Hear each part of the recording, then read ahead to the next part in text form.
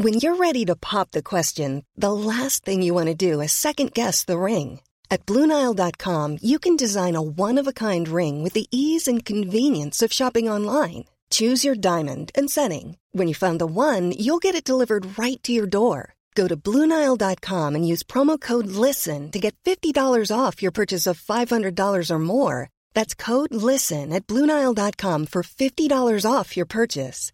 BlueNile.com, code LISTEN. Quality sleep is essential for boosting energy, recovery, and well-being. So, take your sleep to the next level with Sleep Number. With a Sleep Number smart bed, you can individualize your comfort level and enjoy a better sleep night after night. J.D. Power ranks Sleep Number number 1 in customer satisfaction with mattresses purchased in-store. And now the Queen Sleep Number C4 smart bed is only $1,599, a saving of $300, only for a limited time. For J.D. Power 2023 award information, visit jdpower.com/awards. Only at Sleep Number stores or sleepnumber.com. Do you want to meet myself and Ollie Davis of Wrestle Ramble fame? Well, you can do just that by joining us at Wrestling Media Con on September 8th and 9th from the Bowlers Exhibition Centre in Manchester, England. Ollie and I will be doing a live episode of Wrestle Ramble as well as signings and photos, but that's not all. Wrestling Media Con will have shows from Cultaholic, Inside the Ropes, Wrestling with Regret, Don Callis, Botchamania, Art of Wrestling, Sean Waltman, and more. There will also be the first ever Wrestling Media Hall of Fame and wrestling shows from Impact Wrestling, where they will be taking on the best the UK has to offer, and Revolution Pro Wrestling featuring the legendary Jushin Thunder Liger defending his British J Cup crown. Tickets are on sale now, so head over to WrestlingMediaCon.com. That's WrestlingMediaCon.com. Support Wrestle Talk! Give us a subscribe. Making their way to the ring at a combined weight of undeniably sexy, hailing from London, the Wrestle Ramble Podcast! Hello and welcome to the Wrestle Ramble Podcast. I'm Ollie Davis. Yeah, I'm back. No more Fakador. And I'm joined by Luke Owen. Hello, Swap Nation, and a hello to you, Oliver Davis. Obviously, people would have heard your voice yesterday on the SummerSlam Predictions episode, if you've listened to that. But welcome back to the intros and outros. Hey, did you do an intro and outro with Laurie for that? We did indeed, yes. Check you guys That out. is how we got onto the topic of Dungeons & Dragons. We did it in the outro, saying I didn't think to do it in the intro, because you don't want to just turn people off. No, but it's a wrestling podcast. Exactly. So we thought we'd talk about it a little bit in the outro. We ended up talking the whole 10 minutes about our Dungeons & Dragons campaign. Well, I'm glad as soon as I left, you didn't just turn it into a Dungeons & Dragons channel and podcast. You waited until the outro. Exactly, That's good. yeah. But reaction to it seemed to be quite positive. People really enjoyed it.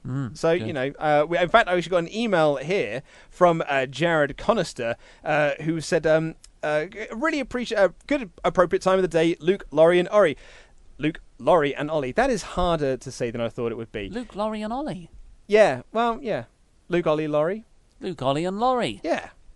It's And like we're children's TV presenters. But he sent in, like, his own Dungeons & Dragons stories, which I'm going to save for the outro. Cool. Because I'm not really going to know what's going on. But it's a fun story. It's like the story I told you when I fell over on the ball bearings. Okay, well, yeah, that's objectively funny. Yeah. But where were you yesterday? Why the heckins were you not? When I say yesterday, I mean Wednesday. Yes. Where were you on Wednesday? I had to go and do some business stuff. Exciting development, folks. I might have got us a new studio. Hey! That wasn't really what I was getting at, though. Oh, okay. I was getting at where you went in the evening. Okay, I went to Secret Cinema. Ooh, Romeo and Juliet, or Romeo plus Juliet equals Soppy Ollie. That's what happened. At Secret Cinema, if you don't know, is a huge, immersive theatre and cinema thing that happens about 3 times a year, and they just create these, that they're like take over an entire building, in this case, a large park, and they'll build the set of a movie, and you can walk around in it. They did Blade Runner earlier this year, and you walked into what felt like the murky, Chinese-influenced downtown streets of Blade Runner. complete with rain. Wow. Rain indoors. They said bring an umbrella. I thought, I'm not falling for that merch trick again. I'm not going to buy your expensive umbrella. I got soaked. I got soaked inside because they had rain like that. But it was amazing. And this one was recreating Verona in Los Angeles, which is where Romeo plus Juliet is set, which is Baz Luhrmann's 1996 reimagining of the classic Shakespeare play. With young Leo DiCaprio. Oh, he's there got as floppy Romeo. hair. His hair is at max flop. Because this is like Titanic era Leo. So I think as well. it's the year before. Titanic's 97. I seem to remember them coming out at the same time. Maybe over here they did. Well, yeah, it could be. Like, I'm willing to admit that I was wrong on that, but I seem to equate those eras of Leo as very much the similar thing. So obviously, when I looked at it, I was like, oh, it's the kid from Critters. I mean, it's the same year, pretty much, 96, 97, within a year of each other. It's annoying when you Google Titanic, the film isn't the first thing that comes up. I don't know why I thought it would be. Yeah. Obviously, it's a bigger story than just the film. But although, remember when they did the anniversary of Titanic, and there were loads of people, there's kids that came out of the woodwork going like, oh my god, is that based on a real story? Oh, dear. Thinking that it was just a fictionalized tale that James Cameron had put up on screen. Like Avatar. Avatar's also based on a real story, yeah. Yep, absolutely. My favourite bit about Titanic, I think it's everyone's, I wait around the whole film for it, when half the ship is now vertical because it's sinking, and the guy falls from like the bow of the ship down into the sea, but he hits one of the big pillars on the way. He hits one of the propellers. No, because that would shred him. No, it's because the propellers aren't spinning. Okay. I'm pretty sure it's a propeller anyway. Planes don't have propellers. Sorry, planes have propellers, not ships. I think ships have propellers. They have like big exhaust bits. Maybe I'm wrong. I mean, bearing in mind, What do you think propels the boats along? I haven't seen Titanic since 1997. The propellers would be under the boat. Which means I haven't seen that film for 21 years. Was on the deck. That is a terrifying thought. Anyway, this guy hits the thing on the way down, and it makes a big clank sound, and it's really funny. But I also, similar to that, I've not seen Romeo plus Juliet since 98. I think I watched it in English class. I didn't think much of it, but I'm not the biggest Shakespeare fan. I find it very hard to get into Shakespeare stories. I've been to see several Shakespeare plays. I've acted in Shakespeare plays, but I find them very difficult to get on with. I've had to study them lots. The remarkable thing about this version is that it is, a very up-to-date version set in mid-90s Los Angeles, kind of based around the Italian warring crime families who have emigrated there. And it is all in verse. It's all the original screenplay. Yep. Shakespeare wrote the screenplay, I guess. Yep. Was he nominated that year? And it's it takes me about 10 minutes. It's 10 minutes of what the hell are they saying? Oh, I recognise that line. What are they saying now? And then you're like, boom. It's like you slip into another language. And I it's just sonorous and nice to hear people speak in Shakespearean verse. I think it's nice. And, always pop for those spots. Romeo, where art thou? Wherefore art thou, Romeo? See, that's one of the things. Like, that's kind of pop culture lexicon, really, Exactly. isn't it? Like that bit of a phrasing. Plague upon both your houses. The only time I've ever really enjoyed Romeo and Juliet is when they do it in Hot Fuzz, which I think is exceptional. Which bit do they do in Hot Fuzz? It's where they go to the Amdram play of them doing Romeo and Juliet, but it's really badly acted. Yeah, but this is very good. It's a very good film. And they wake up and they all go, love me, love me. Oh, yeah. But Romeo plus Juliet is a film that was definitely made in 1996. And not just because of Leo's floppy hair. No, just because of Baz Luhrmann was on full Baz Luhrmann mode. I just got to Hollywood and everything's going to be like an episode of Cribs. Slow-mo. Really great set design. Yeah. I won't say any more about the immersive theatrics experience, around it because that's meant to be a surprise. I don't think I've seen a Baz Luhrmann film that I liked. Hey, not everyone has to like everything. No, I was thinking more for myself because I certainly didn't like Great Gatsby. What about Australia? That's very long. It is long. It's It's an epic. I'm pretty sure I'm still watching it, and that is a very, very long. I'm film. still watching SummerSlam 2016. Oh, bringing it back to Yes. wrestling, like it. Can I quickly tell you about the play I went to go see? Oh, yeah. So I The went. Saucy play. The live on stage sex show. Well, so that's what it was almost marketed as, really. And a lot of the reviews were just like, I mean, my wife told me this when one of the reviews she read was like, "You will want to go home and just F everyone when you get back." Apparently, that's like literally one of the wordings of the reviews. I don't think anything could be further from the truth. It is about as unsexy as a play can get. Because this is about two people who are just in the most toxic relationship. Oh, yeah. Where they just rag on each other for Oh, yes. 2 hours. Keep just going. insulting each other, and then another person comes in and they just rag Saucy. on them as well. Oh. It's just a lot of it's I described it as two C's being C's to each other when I walked out. I don't know if I liked it. I don't know if I enjoyed it. Am I glad I saw it? That's a different kind of question. But I like all these 5-star reviews. I'm like, what were you watching? Because it's broadly fine at best. It's well acted, but it is just so. At the end of it, you're like, I'm not sure why I watched it. You know what the problem with plays is sometimes? What's that? They're not movies. It's a lot more fun to watch all the different angles, right? Well, so part of the play is because it's set over like one long night while one of the female characters' sister is in labour in a hospital, and so she's constantly checking her phone for texts, and they're just being seized to each other and all this sort of stuff. But to show transitions of time, they have a clock up on the set, and when they'll finish a scene, the lights will sort of dim down a little bit, and one of the actors will walk over and just move the clock hand round to sort of show the passage of time, and you're like, well, that's so uncinematic. Could you not just have it in someone behind the set and twiddle that? That's what he goes like.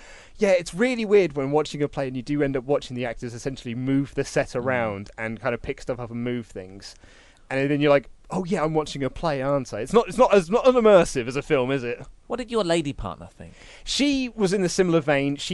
I think she probably thought it was going to be sexier as well, and it certainly wasn't. The Owens didn't get home and we went everyone. We went home and I had pie and chips from our local chippy, and we watched Fresh Off the Boat, which I enjoyed much more. Have you ever watched Fresh Off the Boat? It sounds like a semi-racist Kent thing. It is a show, so it's a comedian. I'm from Kent, so I can say that. It's a comedian called Eddie Wong, whose family emigrated in from Thailand, and they were living in DC, and then moved to Florida. Oh, I've never watched it, but I've heard of it. Yeah, it's so funny.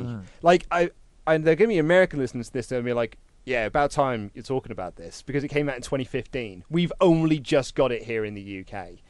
And it's very, very funny. I enjoyed that so much more, and I think my wife did as well, because she was not that keen on the play either. Because she was like, there's just so little redeemable about the characters that after a while you are just like, I just don't want to hang out with you anymore. And it's just so unpleasant. Sometimes that's workable, though. You can have these fascinatingly horrid characters. I think so too, but it has to be done right. It has to be done right. People need to learn things, and at the end of this, people don't really learn anything. And at the end of it, I was like, cool, so what was the point? Like this, it felt like this play was just an excuse for this writer. She just wanted to just write lots of curse words and put them out on a play. That's how King Ross does his reviews. So the great thing about this is because this was your lady partner's choice to go to that. That means you've kind of got one in the back pocket now. Yeah. Because she took you to something that wasn't as good as you thought it would be. In all fairness, she did pay for the tickets, though. So well, but next time if it's like, but it's Luke's turn. But I technically did that last time because I dragged her to see the Twilight Zone stage play that they did. Which, well, now it's your turn, so that's good. Technically was my birthday present. So I'm not sure I dragged her to that. I just wanted to go and see it. Yeah. But anyway, shall we get on with the show? But we've got a lot to talk about. We're going to be talking about Dean Ambrose's return to Raw and what could be next for Mr. Ambrose. And then we've got your crap giving some mailbag questions. Here's the show. Well, we've recorded loads of stuff already today, so we feel a little bit silly. And I guess now's a good time to say you'll be off for 2 weeks. I will be, yes. I'm not going to be here. I've got the SummerSlam predictions video that's already gone up. Sorry, I'm talking out of time because we recorded that yesterday. But this is like my last day of doing Wrestle Ramble stuff because I'm going on holiday as of tomorrow. Yeah. I'm off to Canada for 2 weeks on my honeymoon. Going to visit the dungeon? Yeah, that's on the... Well, actually, we are going to Calgary. Winnipeg's the place. Is that where the... Well, no, Calgary's the dungeon, but Winnipeg's Jericho, Omega. Certainly is. My best friend Don Callis. So, but got we're a not... date with him on Wednesday. Fortunately, we are not going to Winnipeg. We are going to... Starting in Vancouver, and then we are going to be touring around all the national parks, camping and hiking, which is going to be very exciting. We'll do a Whitewater Rapids. But no Impact. No Impact while I'm there, I don't think. And then we're going to end in Calgary, spend an evening there, and then we're flying back to Vancouver for a couple of days R&R before we go home. And I'm very much looking forward to it. So I've got 2 weeks off. Yes. Which means, actually, I'm missing SummerSlam. I'm also missing NXT. But you'll be back for Wrestling MediaCon. But I'm back for Wrestling MediaCon, which is the key thing. So, Dean Ambrose, I guess you won't know, you won't get to find out the answer because they don't have wrestling. It's not available. Canada's not a big wrestling place, is it? It's not available in the States. In North America, it's not really a big thing, I don't think. So I'll probably I'll try and find out if I can what's happened. But he returned on Monday's Raw in Seth Rollins' corner. So it looks like SummerSlam, the match for the Intercontinental title, will be Seth Rollins versus Dolph Ziggler with Dean Ambrose and Drew McIntyre in their respective corners. But what happens after that match? Possibly what even happens at the end of that match. Well, exactly, because he has returned with a new shaved head and a buff attitude. Not a shaved head, but a very trimmed down head. It's compared to what he previously had, yeah. You can't call him the lunatic fringe anymore. You cannot. It's a lunatic short back and sides. But yes, he's got a new look about him. He's a bit more buff these days. And a lot of people said, like, God, he looks like a heel. Like, he's already come back looking like a heel. Yeah. And so that's posing the theory. Is he going to turn heel at the SummerSlam match? Or are they going to save that? Are they going to do a program with Rollins and Dean heading into Hell in a Cell? What's next for Dean Ambrose? What are your predictions for SummerSlam?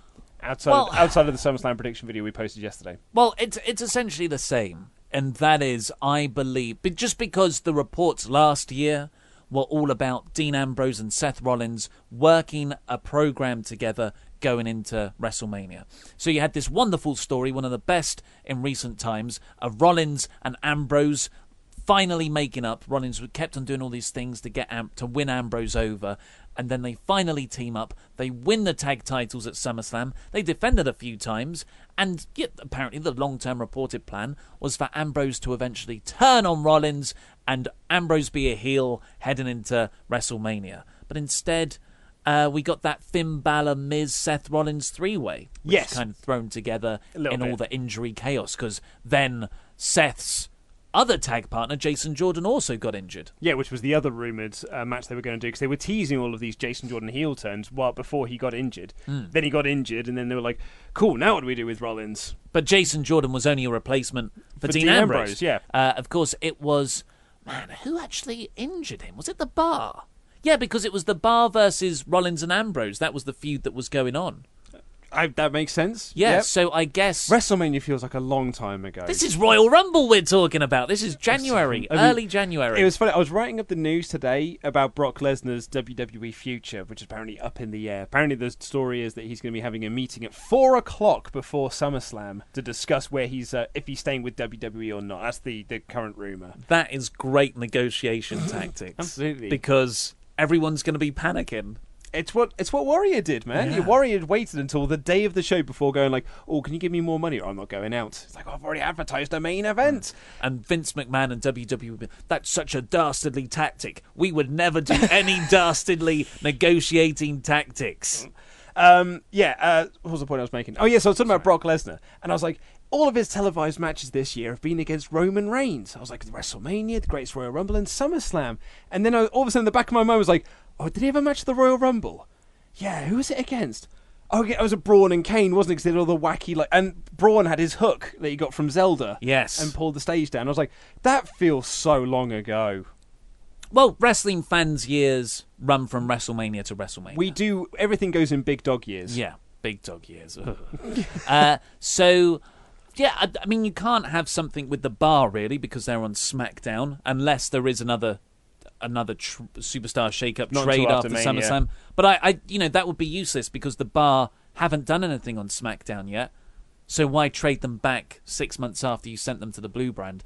So, yes, I think Dean Ambrose is going to turn heel sooner rather than later on Seth Rollins. I personally think it's going to be during the SummerSlam match when Drew is ejected from ringside and you think that Rollins has it won, but then Ambrose interferes on Ziggler's behalf. Yeah, that's kind of where I'm thinking too. And then you set up a Dean versus Seth feud going into Hell in a Cell, and then post that into Survivor Series. TLC, Evolution, Well, I was going to say, 'cause whatever the pay-per-views are. we're not getting a quote-unquote regular pay-per-view in October. We're getting Evolution instead. A bloody gimmick pay-per-view. bloody gimmicks, bloody women. Yeah, Hell in a Cell, gimmick.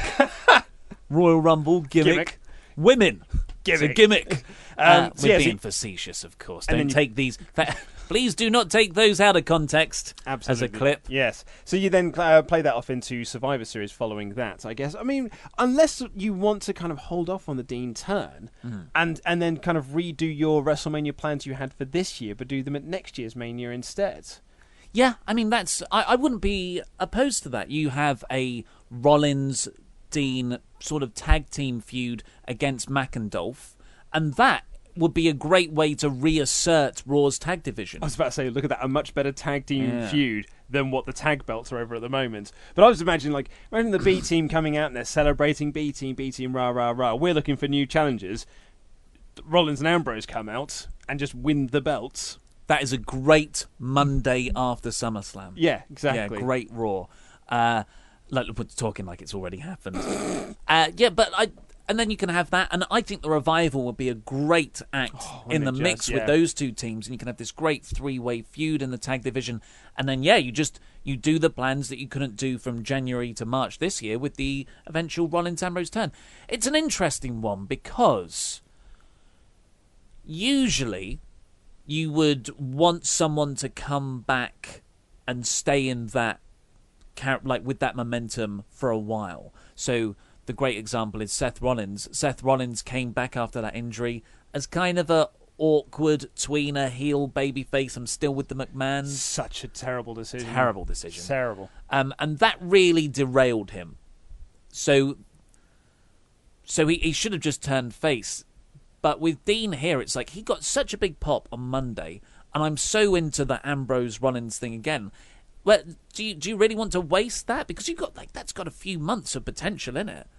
And do you waste that just to turn him and have a big moment at SummerSlam? Yeah. When really you could get more mileage out of this by keeping them together. That's what I'm saying, man. I wonder if it might be in their best interest to hold off on this because he has just had this return. As you said, the pop was massive for him. And I've seen a lot of people criticise the return in terms of they should have done it at SummerSlam as a surprise. But I thought the way they did it on Monday was as close to perfection as you can possibly get because it was so well orchestrated. And the way that Rollins ramped up the crowd, then didn't announce him, then ramped them up further, didn't announce him, and ramped them up even further.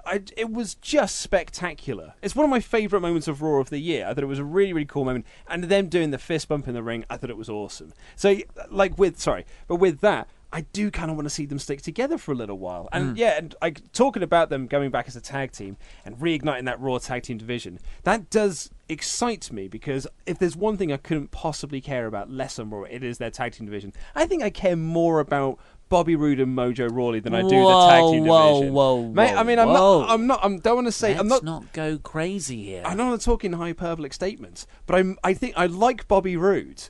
And so I think I'm more invested in Bobby Roode versus Mojo Rawley than I am. You like the Revival and the B team, whatever they are, do elicit a response.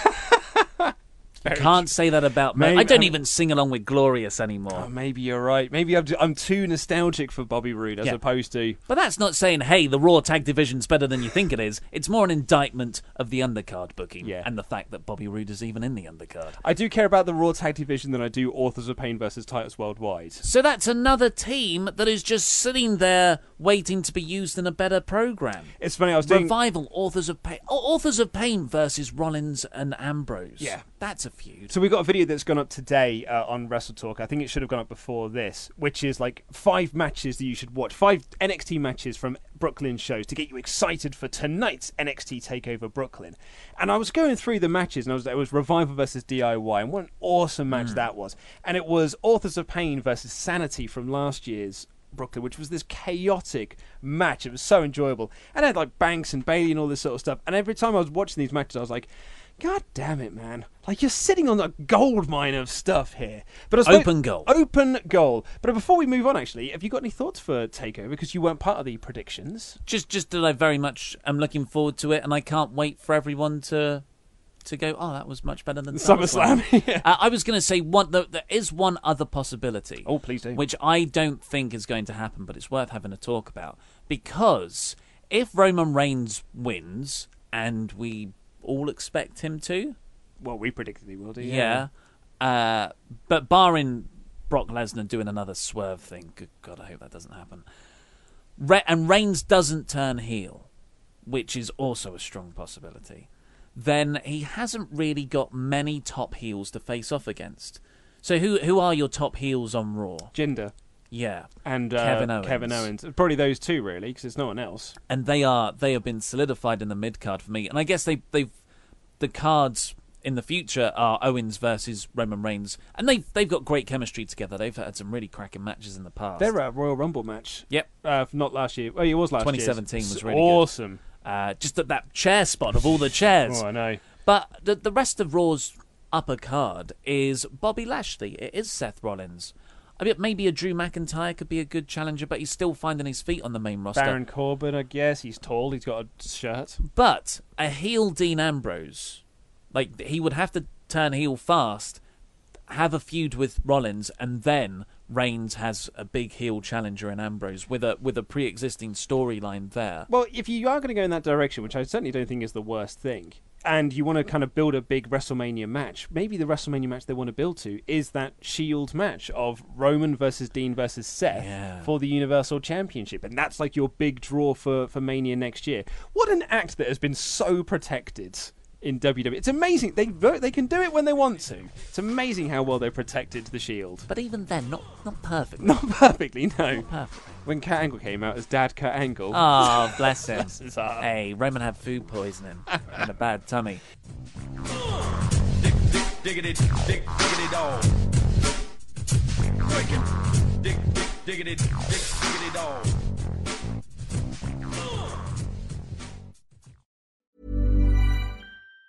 Say hello to a new era of mental health care. Cerebral is here to help you achieve your mental wellness goals with professional therapy and medication management support. 100% online. You'll experience the all-new Cerebral Way, an innovative approach to mental wellness designed around you. You'll get a personalized treatment plan from a therapist, prescriber, or both in a safe and judgment-free space. Your Cerebral therapist or prescriber will outline a customized plan with clear milestones along the way, so you can get to feeling your best. With Cerebral, you're not alone in your mental health journey. We're here to empower you to live a fulfilling life. So take that first step towards a brighter future and sign up today at Cerebral.com/podcast and use code ACAST to get 15% off your first month. Offer only valid on monthly plans. Other exclusions may apply. Offer ends July 31st, 2024. See site for details. If you're looking for plump lips that last, you need to know about Juvederm lip fillers. With Juvederm Volbella XC and Juvederm Ultra XC, your lip look, whether it's subtle or bold, can last up to 1 full year with optimal treatment and no additional maintenance. Find a licensed specialist and see if it's right for you at Juvederm.com today. That's JUVEDERM.com. Add fullness to lips in adults over 21 with Juvederm Volbella XC or Juvederm Ultra XC. Do not use if you have severe allergies or a history of severe allergic reactions, or if if you're allergic to lidocaine or the proteins used in Juvederm. Tell your doctor if you have a history of scarring or taking medicines that decrease the body's immune response or that can prolong bleeding. Common side effects include injection site redness, swelling, pain, tenderness, firmness, lumps, bumps, bruising, discoloration, or itching. As with all fillers, there's a rare risk of unintentional injection into a blood vessel, which can cause vision abnormalities, blindness, stroke, temporary scabs, or scarring. For full, important safety information, visit Juvederm.com.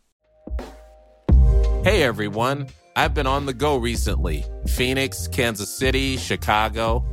If you're like me and have a home but aren't always at home, you have an Airbnb. Hosting your home or a spare room is a very practical side hustle. If you live in a big game town, you can Airbnb your place for fans to stay in. Your home might be worth more than you think. Find out how much at airbnb.com/host.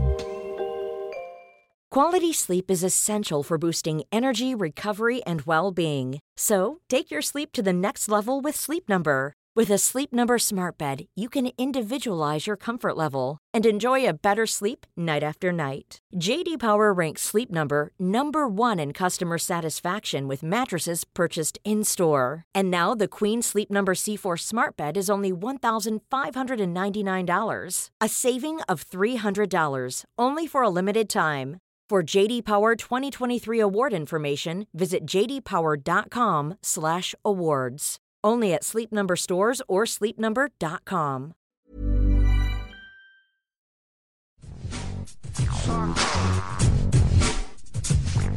It's time for some of your crap gimmicks. Now, if you're new to this show and you're wondering to yourself, what the heckins is a crap gimmick? It's a little section we do on the Saturday edition of this show where you, the SWAF Nation, submit to us your crap gimmicks for our approval and see if we want to sign them for crap gimmick wrestling. Such suggestions have been like the Beastmaster, WrestleBot, the Fishmonger, etc., etc. Think 90s WWF, you are a wrestler, and a blank. Would you like to hear our first suggestion this week? Hit me up. So this came in from Matthew Bills on June 29th. As always, I am slowly working my way through them. If you would like to send a crap gimmick in, it's luke@wrestletalk.com. One more time, luke@wrestletalk.com with the subject heading crap gimmick. So this one comes in from Matthew Bills from June 29th. He has suggested Joe Kerr. He is a wrestler and a stand-up comedian. Like Elias, he performs random shows. However, instead of a guitar, he is singing...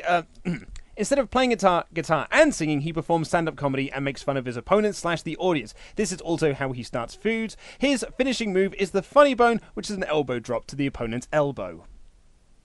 That's good. I like the idea. I can't think of a sort of stand-up comedian gimmick in WWE or anywhere else. Oh. No, I meant like a successful stand-up comedian. Sorry. I'm sorry, that was mean. That was mean. Is very funny. He was on the roast, which was not funny at all. Well, so I like this. Funny Bone is a good name for the elbow drop. I like that. But I hear Joker and I think the punchline. Yes. Well, I mean, I was thinking of funny bone. I'd have thought like a submission on your funny bone, because when you hit your funny bone, that hurts for a while. And the person selling it will go, oh, oh, oh. Yeah, that could be quite funny. And yep. So the punchline in my head is an Okada-style Rainmaker, but into a punch. I like it. Yes. Yeah, I think that's better. Also, there's like that his entrance should just be on the Titantron. We've got a big budget for the crap gimmick wrestling roster. It's just a fake brick wall. I was going to say the exact same thing with like a spotlight on it, and he comes out almost like Jerry Seinfeld. Exactly. And he was like, what's the deal with airline food? But they're not funny. Yeah. And everyone's like, boo. And he goes, hey, don't hate me. You know, there's some little bits there. And then, yeah, so he wins a match, and he just looks up and like that at the camera. Freeze frame does his own freeze frame. But we're now moving into sitcom, and we're moving away from stand-up comedian. Yeah. But that is a sitcom about a stand-up comedian. It's very true. I think that's fine. Yeah. So unfortunately, that wasn't in your pitch, though. No, that's all stuff that we've come up with. And that would be my feedback to Matt. It's 3 lines. I think there is a balance that one needs to hit with a crap gimmick submission, because sometimes I get them that are like Matthew Bills that are like 3 lines long, and then I get some of them that are 2 pages. And like that's far too long.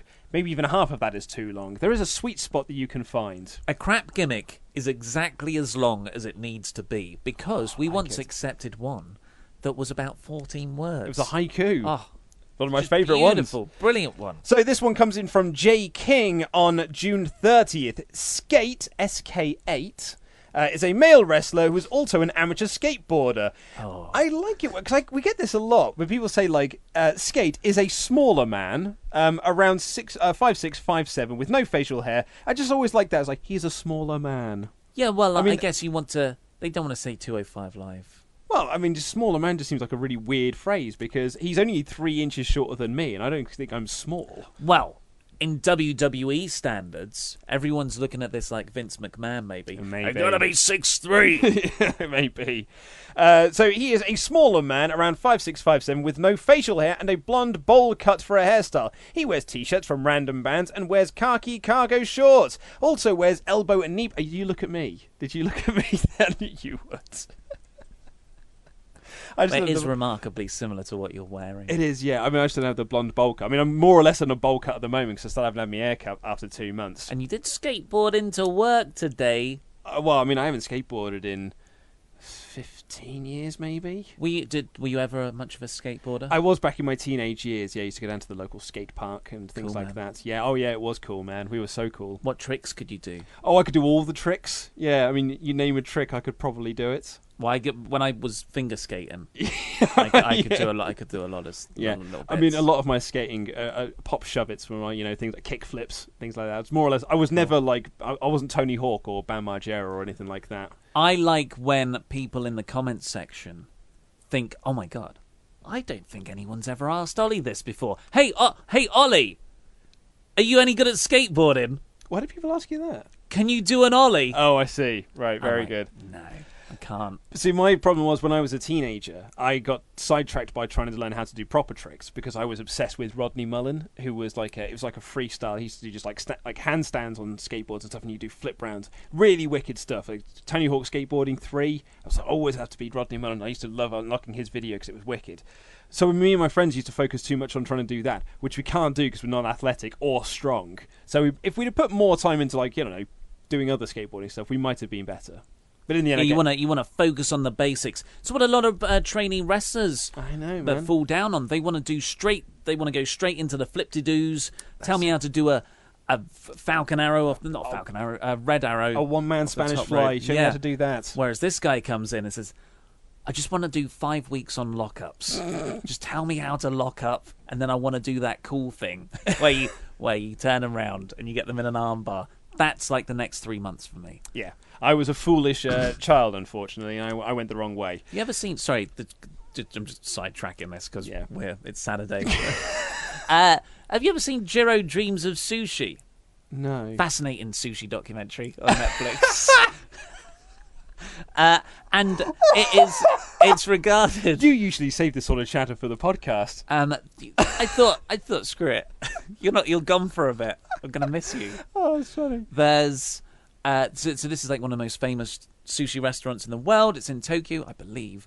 And they are so precious about how the sushi's made. You have to do 10 years just boiling rice before you're allowed to cook sushi. Well, in my one time I've ever done sushi making classes, we weren't allowed to do the rice. They had to have someone on there who was a specialist who would sort the rice out for us, and then we would essentially just... It's like basically Lego. Yeah. Like that was essentially how that's essentially what our sushi making classes were. But Lego but with food. Edible Lego. Yeah. Yeah. Well, you can give it a go at Lego. All Lego is edible Lego if you try hard enough. Anyway, back to Skate. He wears t-shirts from random bands and wears khaki cargo shorts. Also wears elbow and knee pads and has plenty of sick tattoos. Skate's entrance starts with him skating out the entranceway, then hopping off to give members of the audience helmets while reminding them safety always comes first. After finishing handing out the helmets, he goes back to the top of the entrance ramp and skates all the way down to the ramp, which is set up at ringside, to get some gnarly air and fly into the ring, kind of like how Sin Cara did with a trampoline. Before he starts his match, he always tries to convince his opponents to wear a helmet, because which they always decline. So instead, he puts it on the referee. Yes, the referee must also wear a helmet during his matches. As far as its in-ring abilities goes, his moveset is similar to CM Punk's, with a majority of the strikes he throws are either leg strikes or knee strikes. He has a signature move such as the kick flip, which is a Pele kick, and a heel flip. And he also does certain spots he'll do, such as dives using the skateboard. For example, he'll throw his opponents over the barricade, set up the ramp, then he skates off the ramp and dives onto his opponents. Wow. And he has two finishes. His first is the pop shove it, which is like Cesaro's pop-up uppercut, but with a GTS-style knee strike. His second is a submission, the figure skate, which is Charlotte's figure eight. As far as his character goes, as a babyface, he earns everything his way by grinding his way up to the top, but he will always rebel against authority figures, and he'll always look out for other baby faces, preparing them for a big match by reminding them to wear a helmet. Now, I've got two main thoughts about this. Well, two conflicting thoughts on this. Well, shall we say first, great detail, J. King. Yes. That is a well thought out pitch to an extent. What are your points? I think the character doesn't make sense. Yeah, that's what I was going to say. Yeah. He's both safety conscious and a reckless skateboarder at the same time. That's it, yeah. I wanted this to be more like Matt Riddle, where he's just like, cool, whatever, bro. But it's not. It's like, it's a skateboarder, but it's also Danger Aaron from Jackass, where he's always wearing their helmet and being like, safety first. And that, I don't think the two really compute, although Danger Aaron was a skateboarder. Yeah, I completely But not agree. the most popular member of Jackass. That's my main criticism of this. Yeah. But everything else I really like the visuals of. I mean, this is, if you take out all the safety helmet stuff, this is verging in the category of, no, that's just a genuinely good gimmick. Yeah. Because that's like some of the stuff you could do with a skateboard around the ring if you were athletic enough to do those things and transition into a wrestling move. That's great. I would only also add, rather than the figure skate, which is a good pun, it's also a pun on what is already a pun, kind of, because of the figure four and then the figure eight. It's a bit too far removed. I would have gone for a skateboard stretch. There you go, instead of the surfboard stretch. I like that. Yeah, no, I and also like the no facial hair and a bowl cut. Like, that doesn't scream skater to me. Yeah, there's something there, but it just needs some development. Well, let's see if Buttered Toast from June 30th can. Maybe he can get someone signed, or maybe we'll have to revisit two of the other ones we've had. Toast he's before. He's one of our pledge hammers. Yeah. He has submitted ideas before. He has suggested Count Spatula. Spatula is a Transylvanian grill master who wears khaki shorts. Oh, that's good already. Why is everyone wearing khaki shorts? I thought it was really funny. I got both emails on the same day, and they both had the terms khaki shorts. It's summer. Maybe so. He wears khaki shorts, a button-up flower shirt like a tourist, and an apron that says "Suck the Cook," and a long black cape. He has a dark past that he doesn't like to talk about much. You see, Spatula lost his hand in a bar fight with his mortal enemy, Rob Van Helsing. Which I thought was a really funny pun. Yes. He got his missing hand replaced with a metal spatula. He likes to have cookouts at every show, but he has to have it indoors because he doesn't tan well. He invites other superstars from the crap roster to his cook-ins at every show. However, his guests are always upset when Spatula hands them the burgers and steaks that are completely rare, to which he then utters his catchphrase, "The blood is the best part." His finisher is the burger flip powerbomb, just a sunset flip powerbomb renamed. His entrance is pipe organ music. That is amazing. It's all a setup for that not even funny punchline of but the blood is the best part. Oh, if Crap Gimmick Wrestling on every Thursday night, I feel like it would be. At 1 a.m. Yeah, I would be waiting around the entire show just for him to set that up and say it. You knew it would come every week, and it's set. And good, I'm done now. I can go to bed. Yeah, and he would totally have like the Bela Lugosi Dracula voice as well. But the blood is the best part. That is inspired Buttered Toast, and I just love the ones where you just thought Count Dracula, Count Spatula. That sounds quite funny. Let's reverse engineer this, and you've created this. This is great. This is uniquely terrible. Yeah, in a great way. I almost feel like his idea was like, I want to do a vampire, but you can't just do a vampire. Okay, he's a cook. All right, okay, he's a cook. Where do I go back from here? And then you go to say, he lost his hand. It's now a spatula. Van Helsing, Rob Van Dam, Rob Van Helsing. Really, really good. You've gone further down a contrived avenue with every turn. You are, like, this represents the colder slack. The colder sack of the colder slack. The colder sack of no more ideas. But you have exhausted this concept into a brick wall. This is supremely good. I want to sign him. Well, let's sign him. Count Spatula, welcome aboard.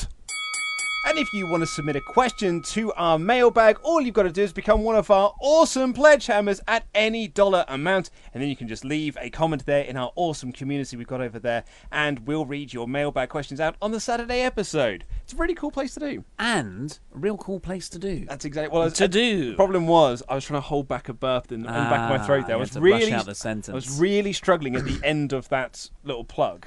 And I was like, I'm hoping Ollie's going to step in soon because this burp's going to come out at any point. And the burp's gone? It's gone now. Just swallow it. Well, it's not as easy. It was caught in the back of my throat. Okay. Anyway, carry on. Well, if you go over to Patreon and become a pledge hammer of Wrestle Talk, we are also, as of this recording, 73 Patreons away from reaching our next goal, which is weekly NXT reviews, not just for YouTubers, but for podcast listeners as well. Absolutely. It's not something that's Patreon exclusive. It's just we need to get to that level of Patreons in order to fund Fakador's expensive mask habit. Yes. And then it'll be you and Fakador doing weekly NXT reviews. How great does that sound? Doesn't it just? So, People love NXT when takeovers happen and then forget about it for a month. And then they like it when it comes back again. Yeah, like the week before takeovers, you get a lot of people going like, why aren't you doing NXT reviews? And then the week after, why aren't you doing NXT reviews? And then there's nothing until those 2 weeks come back again. And that's why we don't do NXT reviews. Pretty much. So hopefully this will, this will supplant the demand by having Patreons help literally support Wrestle Talk there. Toast. To kick off on the mailbag, we've got Josh Lee, who is asking, hi, Ollie, Luke, Ollie, and Laurie. I have a question for the mailbag. It is well known that many of the NXT call-ups, speaking of, get botched and their characters are ruined once they make it to the main roster. Due to this, many people get worried about their favourite NXT stars getting their call-up. With this in mind, I would like you to imagine a world where every single NXT call-up from now on is botched, and each of you can choose one act to save from bad booking and reach their potential. I like this. I can narrow mine down to Velveteen Dream, Undisputed Era, Aleister Black, Johnny Gargano, and Tommaso Ciampa, which means you haven't narrowed it down at all. You've just named lots of guys. But cannot choose just one. Keep up the good work. Hot damn. You can just save one. You can just save one. Which isn't just like who has the most potential. It's like all the other people you're going to ruin. Yeah, exactly. You're going to lose them. You are going to lose others, aren't you?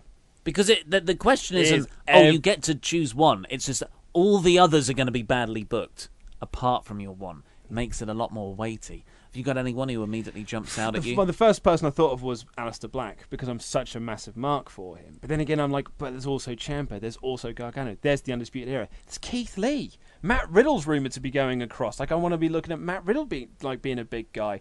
There's so many people. War Raiders, there's so many people there that I like. Street Profits are another one. I mean, that's a huge, huge mark for the Street Profits. And I see there's massive potential in them on the main roster, particularly Montez Ford, who I have made this prediction before, will be a WWE champion at some point. So I'm taking this question to be, how can you find the next Stone Cold, the next Rock, the next someone like that? So I've got to look at NXT as who has that potential. And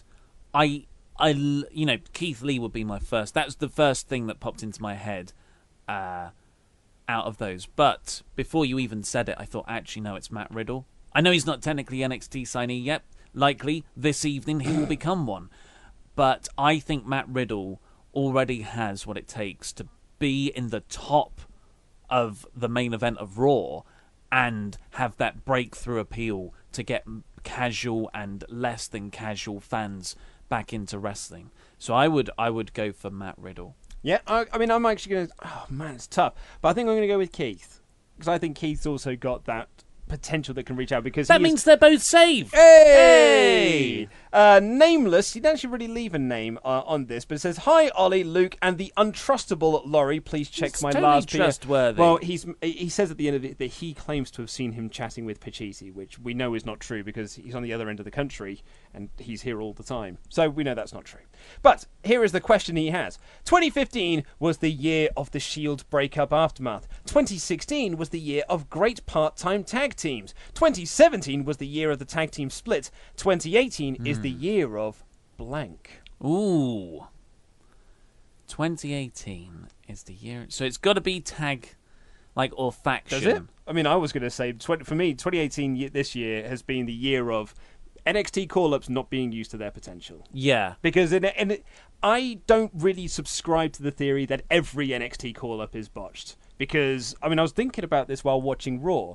I think 90% of the people that were on Raw were former NXT call-ups, or it might be 80-85%. So it's hard to say that all of them are botched when you've got that sort of success rate there.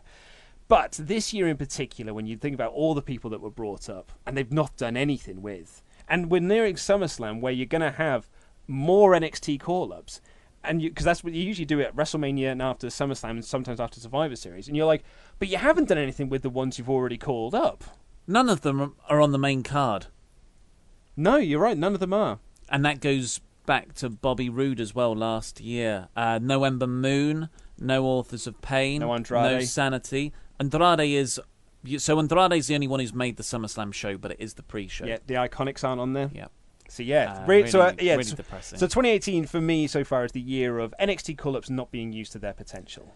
There was a little period where it was thought that 2018 would be the year of injuries with Jason Jordan and Dean Ambrose and Samoa Joe. Just felt like they were racking up. I think 2018 is going to be the year of the sort of the Bullet Club and that the rise outside WWE. Yeah. Outside of WWE, absolutely. I think, and that will at least the start of it, and then next year will be even more so. Mm-hmm. Well, to be honest, 2018 WWE-wise is the year of TV rights, but it's also the year of Brock Lesnar and Roman Reigns. In the year of Rousey's rise. The year of Ronda Rousey. But I think the question is, Shield breakup, great part-time tags, tag team split. What's the tag faction storyline for this year? If that is what the question is, then good Lord, I don't botched even know. Tag teams. Yeah, botched tag teams, I guess, because they haven't done much with the tag. Vince clearly isn't interested in tag teams at the moment. SmackDown's gotten good in the last couple of weeks. They've renewed the interest in them, but Sanity have been wasted. Paul, I feel really bad for Killian Dane. Clearly told when he's going to put a t-shirt on, and now he's. He do you not see his tweet? I did not. He said, "Oh, that was my idea." Sure, it was. Yeah, of course. I'm doing massive air quotes for podcast listeners. Razman's Reality writes, "Hi guys, I wanted to get your opinion on this. Thank you for emailing into the mailbag. Then Razman's Realty. Yeah. Yes. I'm pretty sure it is reality. It is. He told us not to read it like a realty. Oh, really? So I just wanted to say that. Why is it that WWE have such an issue allowing talent to organically get over? The whole heel turn tease with Becky Lynch has upset me so much, not because she's my favourite female wrestler, but because she's so over with the crowd for being so darn likeable, and just turning her would be bad booking.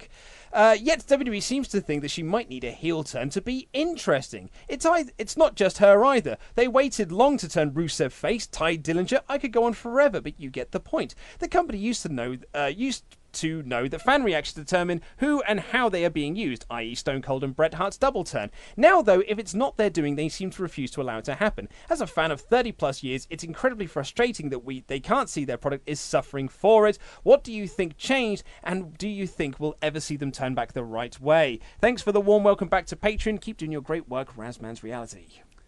Yeah, so I think it's a mixture of John Cena being successful as a mixed reaction top star. So WWE sees Cena be on top forever, and regardless of the boos and the what did they say? The mixed reaction. Oh, it's a mixed reaction. Yep, split crowd. Yeah, he's a controversial star. Yep.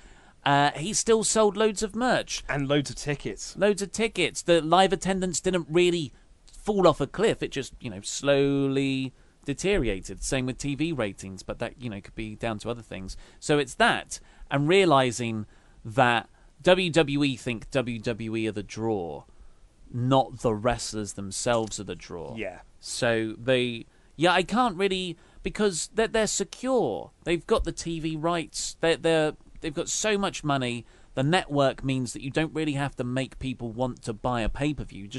You just need to make them want to buy the network.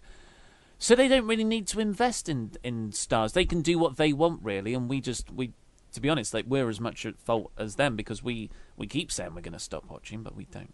Yeah, no, I think it's very much that WWE believe that they are the draw as opposed to the people that are on the poster. So, it's WWE is coming to town, not Stone Cold Steve Austin is coming to town. Yeah, they won't change unless something really affects them financially, and I can't see that happening there. And I was going to say, unless it's and we said this in last week's show, unless Sinclair start putting a massive amount of money into Ring of Honor and get them onto a prominent TV station in a primetime position where they can start drawing in, some new fans, maybe lapsed fans and things like that. That'll probably be about the only thing that will make WWE change the way that they are, because at the moment they don't need to. Their ratings are fine. Their attendance is fine. But that doesn't matter, because they've just made an absolute truckload of money off of their TV deals. And Greatest Royal Rumble. And the Greatest Royal Rumble and things like that. Whenever you see these comments from people going like, WWE is trash and it's dying, you're like, it's so far not. It's never made more money. And that's, you think of 1998 and 1999 when the massive boom period. They're making more money now than they were there. By a considerable margin, absolutely. Hi, Luke and Ollie. This is from Lendl Brentson. Hello, Luke and Ollie, and the oh-so-trustworthy Laurie. Considering this may be his last match, what are your most memorable Brock Lesnar SummerSlam matches? With the caveat, other than the 2017 Fatal 4-Way, and I think that's because we really like that. So, to run down the list, 2016 was Randy Orton, 2015 was The Undertaker, 2014 was Cena, 13 was CM Punk, 2012 was Triple H, 2003 was Kurt Angle, and 2002 was The Rock. Damn. So this is, he's Mr. SummerSlam, right?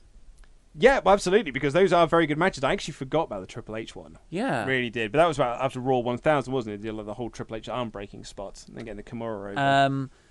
Kurt and The Rock I haven't watched in a long time, so I'm just going to kind of not consider those. The Cena match is great. That's where Suplex City first happened.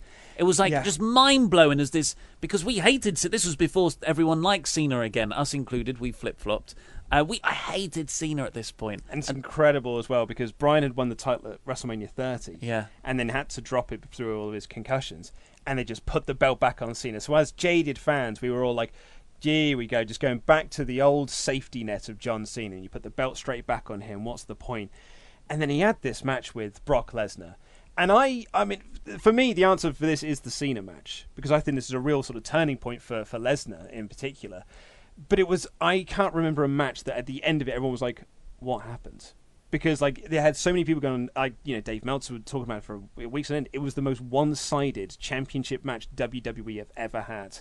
Cena got no offense in the whole match, and it was just a domination by Brock Lesnar over and over again, and everyone was waiting for that Cena hope spot, that Cena comeback, and it never came. Amazing. And Lesnar just won. It was just a phenomenal match in terms of you had no idea what was going to happen next. I watched it so many times. That's how you book someone strongly, because that happens in the summer in 2014. The next April or March, he ends The Undertaker's streak. Yeah. And then that year he faces The Undertaker at SummerSlam, which is that's the match they should have had at SummerSlam. Sorry, at WrestleMania. That's a great match too. So I agree though. Oh, but the Punk match is really good.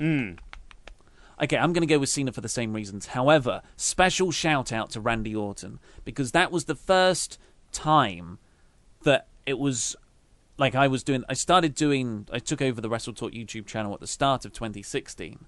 And that was the first thing where loads of people went online going, what happened there? Yeah, that and because finale. I have made a news about it, loads of people found us through that angle and the bloodied elbow spot and whether it was a shoot or real.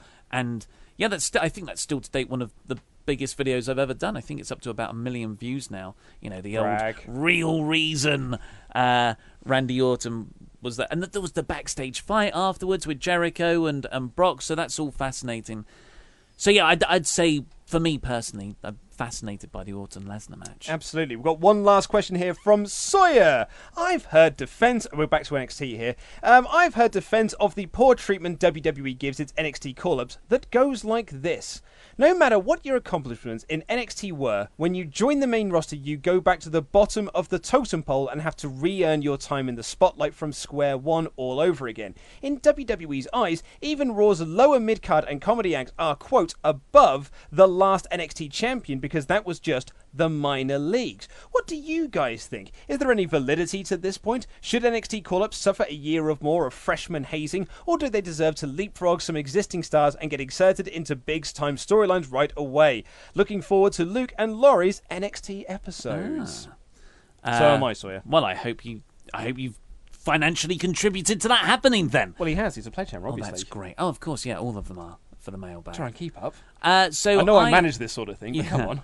I would say that there is... Obviously, we want NXT call-ups to be protected as best possible, and they shouldn't have to start at the bottom because they've already...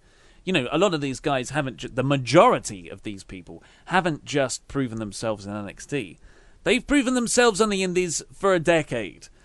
So... But that's not to say you can just put people right in. Sometimes... Like, because Vince McMahon, I've heard, has that mentality where, hey, you were good on NXT, but nobody knows who you are for the Raw and SmackDown audience. And that's true, for the vast majority of fans. So there does have to be some incremental building up. Like, No Way Jose, that's probably how he should be introduced at that level. But then with your special talent, with like when the Undisputed Era get called up, I would hope they go straight in and just kill the New Day. Well, we thought that was Sanity, though, as well. Yep. And it's... I think part of the issue is that Vince doesn't watch NXT. Mm-hmm. And so Vince himself, when he sees these guys and girls come up, that's the first time he's seeing them. And he'll just instantly make a snap judgment on them. So you can almost see that as soon as Sanity came up, he looked at them, took one look, and was like, no, I don't get it. And that's it. And once he doesn't get it, then there's no way to kind of claw that back. And... It's amazing as well. You made the point there that when they come up, the story is that like no one knows who you are, and that is true. The majority of the Raw and SmackDown audience don't watch NXT. It's a very small audience that watches NXT, so the large audience don't know who they are. But guess what? You own the footage. Make video packages, hype them up, talk about NXT on Raw and SmackDown. Because guess what? If they talk about Raw on Raw and SmackDown, people might buy the network to watch it. So you're kind of, it's a win-win scenario. You're building stars. You're earning money off the network. Everyone's a winner. I cannot fathom. They have this whole thing like people might tune out of it though, but like they probably won't. Like I think it would be fine. Yeah, there's that whole mentality of having to pay your dues again, when really to make the best possible product, you would do what Luke said, and that is introduce these people in video packages leading up to their debut, make them seem like a big deal, and give each person not just NXT call-ups, but people. You would like Bobby Lashley or someone who skips NXT. You just want to give everyone the best possible chance to become that next big merch-selling, ticket-selling, rating-shifting star. Worked with Braun. Worked with Braun, worked with Brock. Like there are people that they have done it with, but I think the majority of them do get this like, well, you're in NXT and you're over there, but that's a very small audience, so try and get over on this stage, bucko. I remember when Emma first debuted, back when she was doing the dancing gimmick, and in NXT that dance was massively over. Like everyone was doing the dance because it always is, because then everything gets over in NXT in front of Full Sail, and then she was doing the dance and WWE brought her up, and she was just doing this dance. And so the larger audience, I was like, what's that all about? But if you'd have done weeks of build of being like, this is what the dance is, it's a craze, people like it, people enjoy it. When she debuted, there might have been a portion of the audience go like, well, I know what that is now, so I'm going to join in. You just catch, like the Fandango singer. And it catches on. All of a sudden, then, she has got a gimmick that comes in, and it works. When she comes in and just does it and no one knows what it is, she looks like a complete joke. And then ends up teaming with Santina Morella and gets sent back to NXT. Sometimes it's your own fault. Yeah, sometimes these things work, though. But in spite of that, like Enzo Amore and Big Cass, as soon as they made their Raw debut, everyone knew. Well, I guess it was the Raw after Mania, wasn't it? It was, yeah. Everyone knew every single line of that intro, and they were so over from the start. Adam Corona emails in to say... Macarona. Email- It is Corona, right? Yeah, no, my Sharona. My Sharona. Yeah. So, for the Secret Cinema thing, I was going, because it was in Verona, I was going, Ma Verona. And my lady partner said, isn't it Corona? No. And I was like, wait, now I can't think what the actual version is now. You blocked me. It's my Sharona. Yeah, okay, well, there we go. Yes. Anyway, hello, Luke and Ollie. So I'm just going to preface my reading of this email in that this is in one giant chunk of text, and I do struggle sometimes. For starters, I want to say thank you for all of the content. You're very welcome. I hope you've enjoyed all of the content we put out this week. I don't have much time to watch all the shows WWE puts out anymore, and your videos keep me up to date without having to spend 10 hours a week watching wrestling and even more time keeping up with the dirt sheet. Now on to my story. So I live in Texas, and every summer I travel with my family to a watering hole called Jacob's Well. It's a very beautiful spring, and you have to reserve your spot ahead of time and wear wristbands they give you while you're there to make sure you don't sneak in. A few years ago, we went there on a hike all the way down the hill to the spring, which is about half a mile, and realised we'd left our wristbands. So my cousin and I volunteered to walk back and grab them for the family. Once we got them, we headed back. I saw my dad walking frantically toward us, and he said, "You're never going to believe who's here." And I asked him who, thinking it was going to be another one of our family friends. Wait a second, so this is the Rusev Hey? It is. Rusev Hey! Let's do the jingle. He responded, "The Undertaker and Michelle McCool are here with their kids. Be calm." Oh my god. Nobody freak out, guys. When you know that dad is freaking out the most, he's probably done this really military, quick walk over to them. Nobody freak out. Nobody freak out. Just stay calm. The Undertaker and his family are over there. Calm down! No, you want to talk to him about a Hell in a Cell. Just calm down. So anyway, we're back to the story. My dad is the one who got me into wrestling, so this was big for him also. I've read that a little bit right. I'd read that stiffy. Trying to stifle my fanboyness, I went to go and look and see for myself. And once I saw them, I decided, to be fair, I wasn't going to go bother them because I felt it would be awkward if he knew a bunch of fans were watching him the whole time we were there. That's very kind. Very, very kind. Part of the cool thing about the Springs is you can just... from a cliff, you can jump from a cliff? Maybe. You can jump from a cliff that's about 10 feet deep into the water. I think jump is probably right. We watched McCool do the jump. You said you weren't going to watch them. We watched McCool do the jump, and my dad and I were debating if Taker would/could make the jump. This was around the summer after WrestleMania 32. Did he not push her? Did he not do the Rikishi Armageddon shove? Get out of the cell. Oh, mate, you're famous. Your email will be read. The choke push. Force push. Sorry, where was I? This was the summer after WrestleMania 32, and we'd been in Dallas to see him pretty beat up after fighting Shane McMahon. I decided it was going to be one of the smaller jumps into the water, and when I climbed up, all of a sudden, I see Taker preparing to do the big jump. I try and let him go first, but as a class act, he told me to go right ahead if I could. I tried to include the video my stalker dad took of him, but my phone wouldn't let me. It was awesome. Taker did end up realizing we were fans when he heard my dad mention Hell in a Cell, and I'll never forget as soon as he said those words. The Undertaker looked over at us, and very quickly he made piercing eye contact with me. Whoa. When our 2-hour block of time at the spring was up, I was still debating whether or not I should say something to him, and my dad said quickly, "You're awesome. I just wanted to shake your hand if you don't mind." And he shook my hand and then turned around and climbed off into the forest surrounding the pool, and that was the time I met the dead man. Sorry for being long-winded, and I hope you and Ollie enjoyed, because many wrestling fans of the show I've been to since have.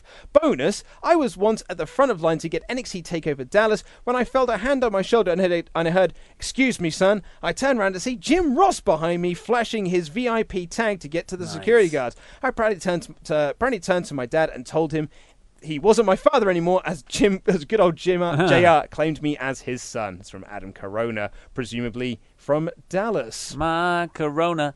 Two things. Mm-hmm. When he said watering hole, he means a literal watering hole. I thought it was a pub as well. Yeah, literally thought it was a pub. I don't know if that's an American thing. I think it would be. Sounds like an American term that we've actually adopted. But yeah, that's the term for somewhere where you go and drink beer. Yeah. But no, But this sounds literal watering hole. This sounds like a cool spring. I mean, I don't think I'll ever go to Dallas, but if I did, then I would probably seek it out. Arlington. That's where WrestleMania 32 was, wasn't it? Rather than Dallas. I just remember that as Dallas. being the star one. Yeah, and I actually heard that story before. Undertaker does do the dive, but there's sadly a cameraman down there that he lands on. Niche WrestleMania 25 reference. Right, so back to Jared Connors's email. Good appropriate time of day, Luke, Laurie, and Ollie. So I was listening to the outro of the SmackDown Live podcast. I felt compelled to share some tropes from the D&D games I've been fortunate enough to be in. 1. During a campaign run by a close friend of mine, he led the party to an enchanted house formerly inhabited by a powerful witch. After 2 of our party decided to search everything to see if it was a trap door, after our half-orc took necrotic damage from a painting, we discovered a box that transported items from where the witch currently was and us. After fighting an ooze, which is from the 5e game, we communicated with our enchantress under our bard until our bard shoved him in a box and transported him alone to the home of the witch, who was not happy about having an unexpected guest. At this point, I must note, the player was the DM's brother, and the DM did not have a plan for us to put the bard in the box. After much ladder and shouts of, "What are you doing? Why?" the DM gained his composure. He nearly killed the bard, shoving him back into the box and transported him back to the rest of us. Okay, so yeah, I don't really know what just happened. This might be like you watching a Shakespeare film. I think it probably is a bit like me watching Romeo plus Juliet.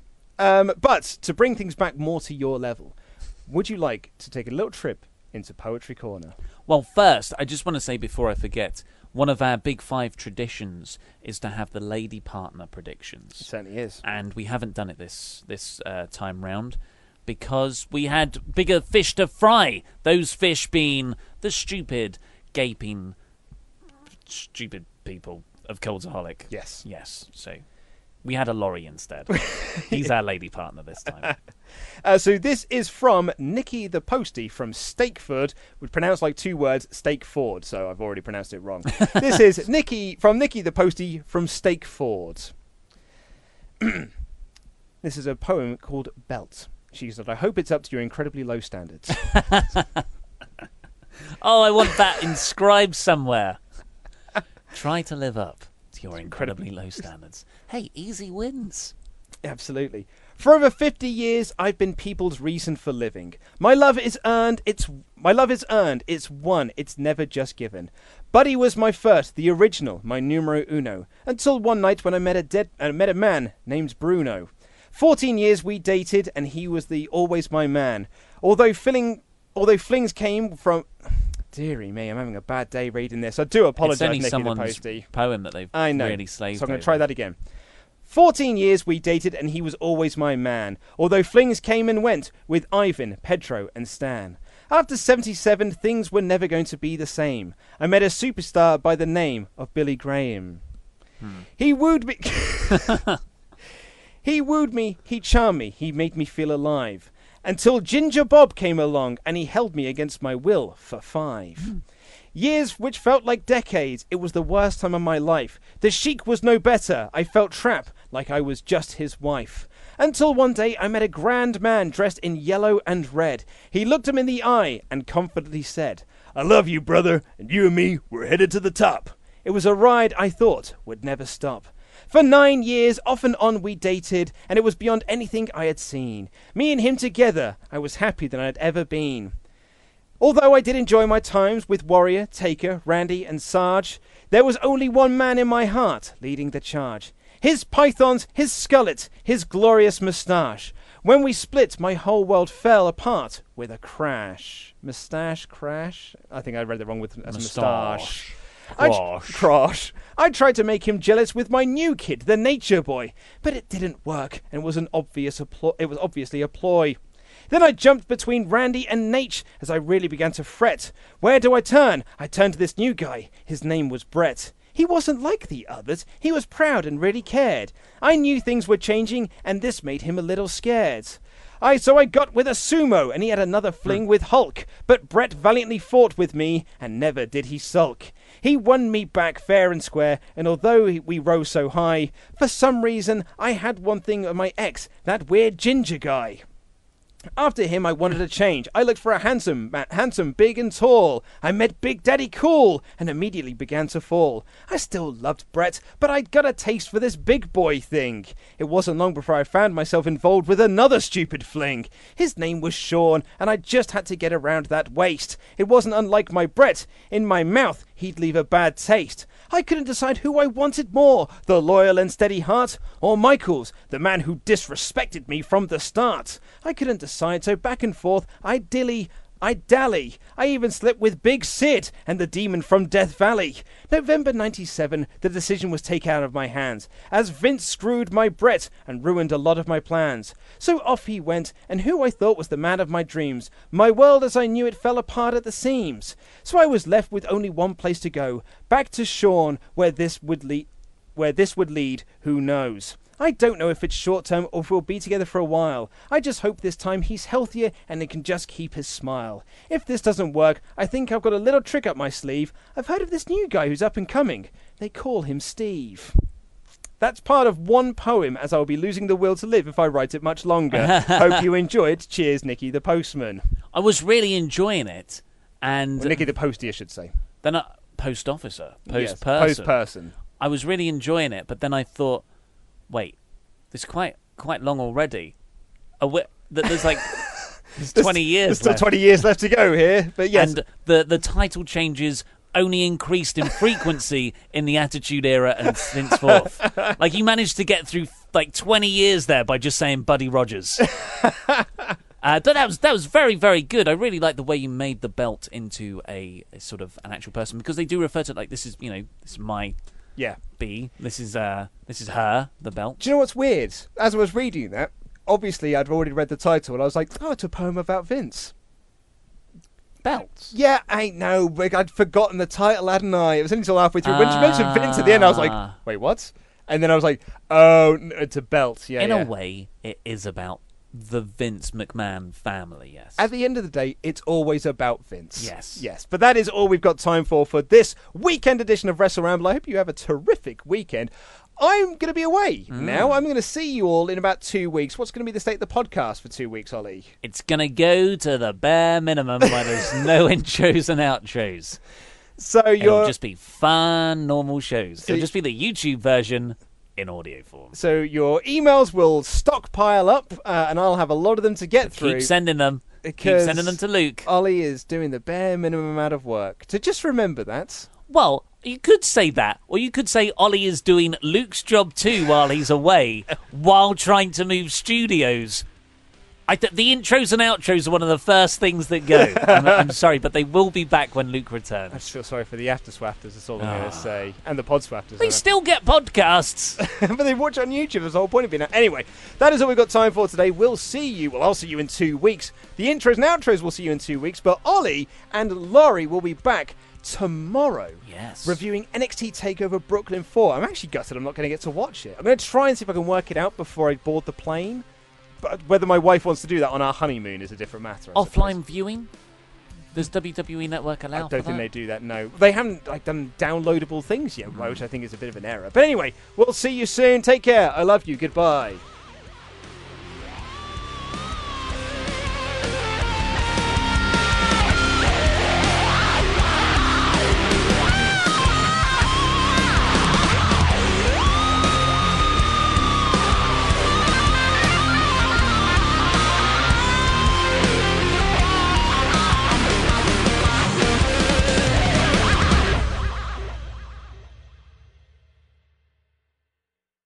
Do you want to meet myself and Ollie Davis of Wrestle Ramble fame? Well, you can do just that by joining us at Wrestling Media Con on September 8th and 9th from the Bowlers Exhibition Centre in Manchester, England. Ollie and I will be doing a live episode of Wrestle Ramble as well as signings and photos, but that's not all. Wrestling Media Con will have shows from Cultaholic, Inside the Ropes, Wrestling with Regret, Don Callis, Botchamania, Art of Wrestling, Sean Waltman and more. There will also be the first ever Wrestling Wrestling Media Hall of Fame, and wrestling shows from Impact Wrestling, where they will be taking on the best the UK has to offer, and Revolution Pro Wrestling, featuring the legendary Jushin Thunder Liger defending his British J-Cup crown. Tickets are on sale now, so head over to WrestlingMediaCon.com. That's WrestlingMediaCon.com.